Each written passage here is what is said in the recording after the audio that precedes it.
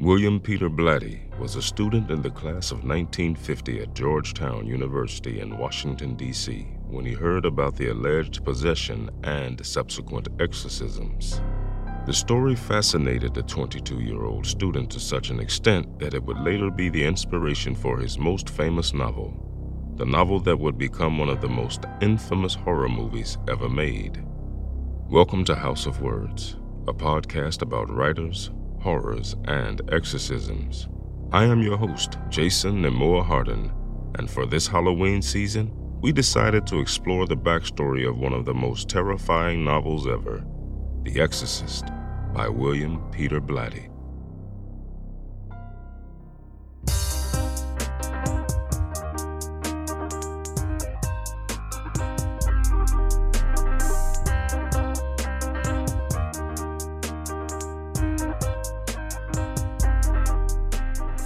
The novel was first published in June of 1971. The following synopsis is from a later edition. Georgetown, Washington, D.C., 1973. Actress and divorced mother Chris MacNeil starts to experience difficulties with her usually sweet-natured 11-year-old daughter, Regan.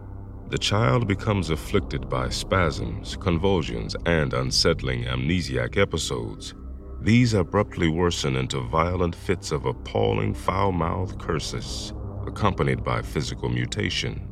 Medical science is baffled by Regan's plight, and in her increasing despair, Chris turns to troubled priest and psychiatrist Damien Karras, who immediately recognizes something profoundly malevolent in Regan's distorted features and speech.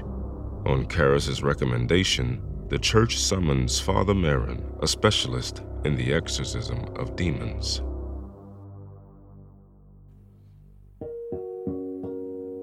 Quote, I have never read horror, nor do I consider The Exorcist to be such, but rather as a suspenseful supernatural detective story or a paranormal police procedural.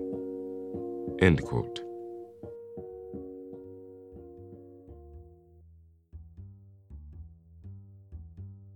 A native New Yorker, Blatty was born on January 7, 1928. His parents would separate when he was a toddler, and he was therefore raised by his deeply religious mother, who supported William and his 4 siblings by peddling homemade quince jelly in the streets of Manhattan. As a consequence, Blatty would reside in 28 different addresses during his childhood because of his mother's failure to pay rent. He would later study at Georgetown University on a scholarship, which meant very much to him as it was the first place he ever felt was a true home. It was also there he discovered that he had a talent for writing, and after earning a master's degree in English literature in 1954, he began submitting humorous articles to magazines. Ironically, William Blatty became first known as a talented comedic writer. After winning $10,000 as a contestant on Groucho Marx's quiz show, You Bet Your Life, he was able to quit his day job and dedicate himself to writing full-time. His 4 novels, published between 1960 and 1966, were hailed as comedic successes. The New York Times wrote about Blatty that nobody could write funnier lines than him, and that he was a gifted virtuoso in the field. Regretfully, the sales numbers did not reflect that praise, and he began working on a movie script to make ends meet. In 1969, Blatty decided to return to novel writing, and he would do so by digging into the story he had heard during his time in Georgetown. The case that captivated Blatty was written about in the Washington Post and concerned an exorcism in St. Louis. His New Testament teacher would also tell him details of the case which he'd acquired from other sources. Like many Catholics, Blatty had battles of wavering faith over the course of his life and was going through one at the time. When he heard of the case, he thought that if someone could investigate and authenticate it, it would be the boost of faith he needed. The story revolved around the Hunkler family from a Washington, D.C. suburb. The 13-year-old son of the family, believed to be named Ronald, later known through several pseudonyms, including Roland Doe, was mourning the loss of his beloved aunt, who had been a spiritualist and introduced the boy to spiritual rituals, including how to use a Ouija board. Shortly after her death, strange and unexplainable events began to occur. There was the sound of scratching coming from the walls and the floor of his bedroom. Water began dripping inexplicably from pipes and down walls, but most disconcerting of all was that Ronald's mattress would suddenly move. Disturbed by the experiences, his parents sought help from doctors and psychologists. Finding no answers, they contacted their Lutheran minister who, not being able to help them, recommended them to reach out to the Jesuits. By the time Father E. Albert Hughes got the permission he needed to perform an exorcism, the 13-year-old boy had to be strapped down to his bed because of his erratic spasms. In one of these exorcisms, which followed from February 1949, the boy managed to break off a piece of spring from the mattress and lash the priest across his shoulders. Father Hughes did not know what he could do further and ended the exorcisms. A few days later, red scratches appeared on the boy's skin. One of these scratches formed the word Louis. The family took this as a sign that they needed to go to St. Louis, where they had family. In St. Louis, the Hunkler family moved into the neighborhood of Belle Noire in a house on Roanoke Drive.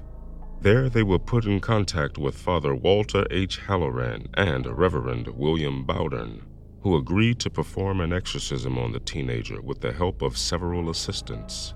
They gathered at the residence in early March of 1949 and would experience similar occurrences as Father Hughes had in Washington, D.C. Scratches would appear on the boy's body and the mattress would move violently. They also noted that during the daytime, Ronald was a calm, regular 13-year-old boy, but at night, after settling for bed, is when the strange behavior and inexplicable occurrences would manifest themselves. Ronald would, among other things, enter into a trance-like state where he would make sounds in a guttural voice. At one point, Reverend Bowdern reportedly saw an X appear in scratches on Ronald's chest. This, the priest believed, signified the number 10, which eventually led them to believe that they were dealing with 10 demons. Although the priests did their best, by March 20th, things had become unbearable for Ronald's parents. He had begun shouting and cursing at the priest and would urinate all over his bed. With few options, they decided to take the boy to Alexian Brothers Hospital in St. Louis for more serious treatment. The priest continued to visit the boy at the hospital, and finally, after months of alleged possession, on April 18th, it all changed. Ronald awoke with seizures that day. He yelled at the priest, saying that Satan would always be with him. This led the priest to perform yet another exorcism, laying holy relics, crucifixes, medals, and rosaries on the boy. After several hours of struggling with the demons, Ronald would finally come out of his trance. "He's gone," the boy said when he returned to himself. He recounted how he had a vision that Saint Michael vanquished Satan on a great battlefield. After April 18th, there were no more documented instances of strange occurrences or behavior, and Ronald reportedly went on to lead a normal life. Blatty wrote a synopsis for the story, taking liberties with it in order to make it more engaging, and managed to get the attention of Bantam Press. They liked the concept and commissioned him to write it.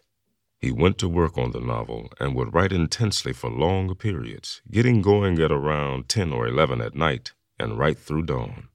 It was a habit that, along with 4 packs of cigarettes and gallons of coffee, worked well for the time, but one he would eventually venture from. By 1970, he had written a first draft of the book, one he was satisfied with, but wouldn't get to do a second draft before decades later. Writing books was what he loved, but it wasn't paying the bills at the time, so when an offer came in for him to write a script, he jumped on it. He sent in the first draft to Harper & Row, who had bought the idea from Bantam Press, foregoing a second draft.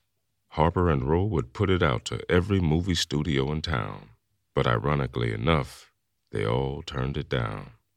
Eventually, as most know, there would be interest in it. 40 years later, Blatty was finally able to write the second draft of his novel, and an updated edition was released in 2011. The novel would go on to reach great success, selling 13 million copies domestically and sit on the New York Times bestseller list for an incredible 57 weeks. William Blatty would also win an Academy Award for Best Screenplay. Although Ronald's head never turned 360 degrees, vomited green bile, or used a crucifix to masturbate, as in the book and the movie, and whether you believe in the story or not, there is no denying that some weird occurrences did happen during the filming and after the completion of the movie. For instance, the first set used in the shoot went up in flames. That is, except the room of the possessed girl Regan, portrayed by Linda Blair. Later, the fire would be credited to a bird flying into the electrical system. Furthermore, actors Jack McGowan and Vasiliki Malieros died shortly after the completion of the movie, McGowan dying of the flu at age 54 and Malieros of natural causes at age 89. In total, 9 people involved in the production died either during or shortly after the completion of the movie. Some of these deaths included a security guard and Linda Blair's grandfather. Though not conclusive enough to affirm a curse, it might be enough to make you wonder, what exactly does exist beyond our comprehension? As usual, one final quote from the author. Good writing is rhythm. End quote. Thank you for listening. I hope you enjoyed this episode and will spread the word about the podcast. Once again, I have been your host, Jason Nemore Hardin. We here at House of Words ask that you please consider helping to make this show easier to produce and more frequent by contributing on our Patreon page at patreon.com/House of Words. Until next time, boo. Keep turning those pages, and happy Halloween.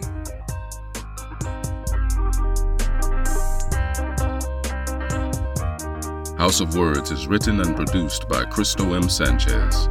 Narrated and written by me, Jason Nemore Hardin. And music by Creature 9 and Wood. All rights and ownership belong to Cristo M. Sanchez and Jason Nemore Hardin.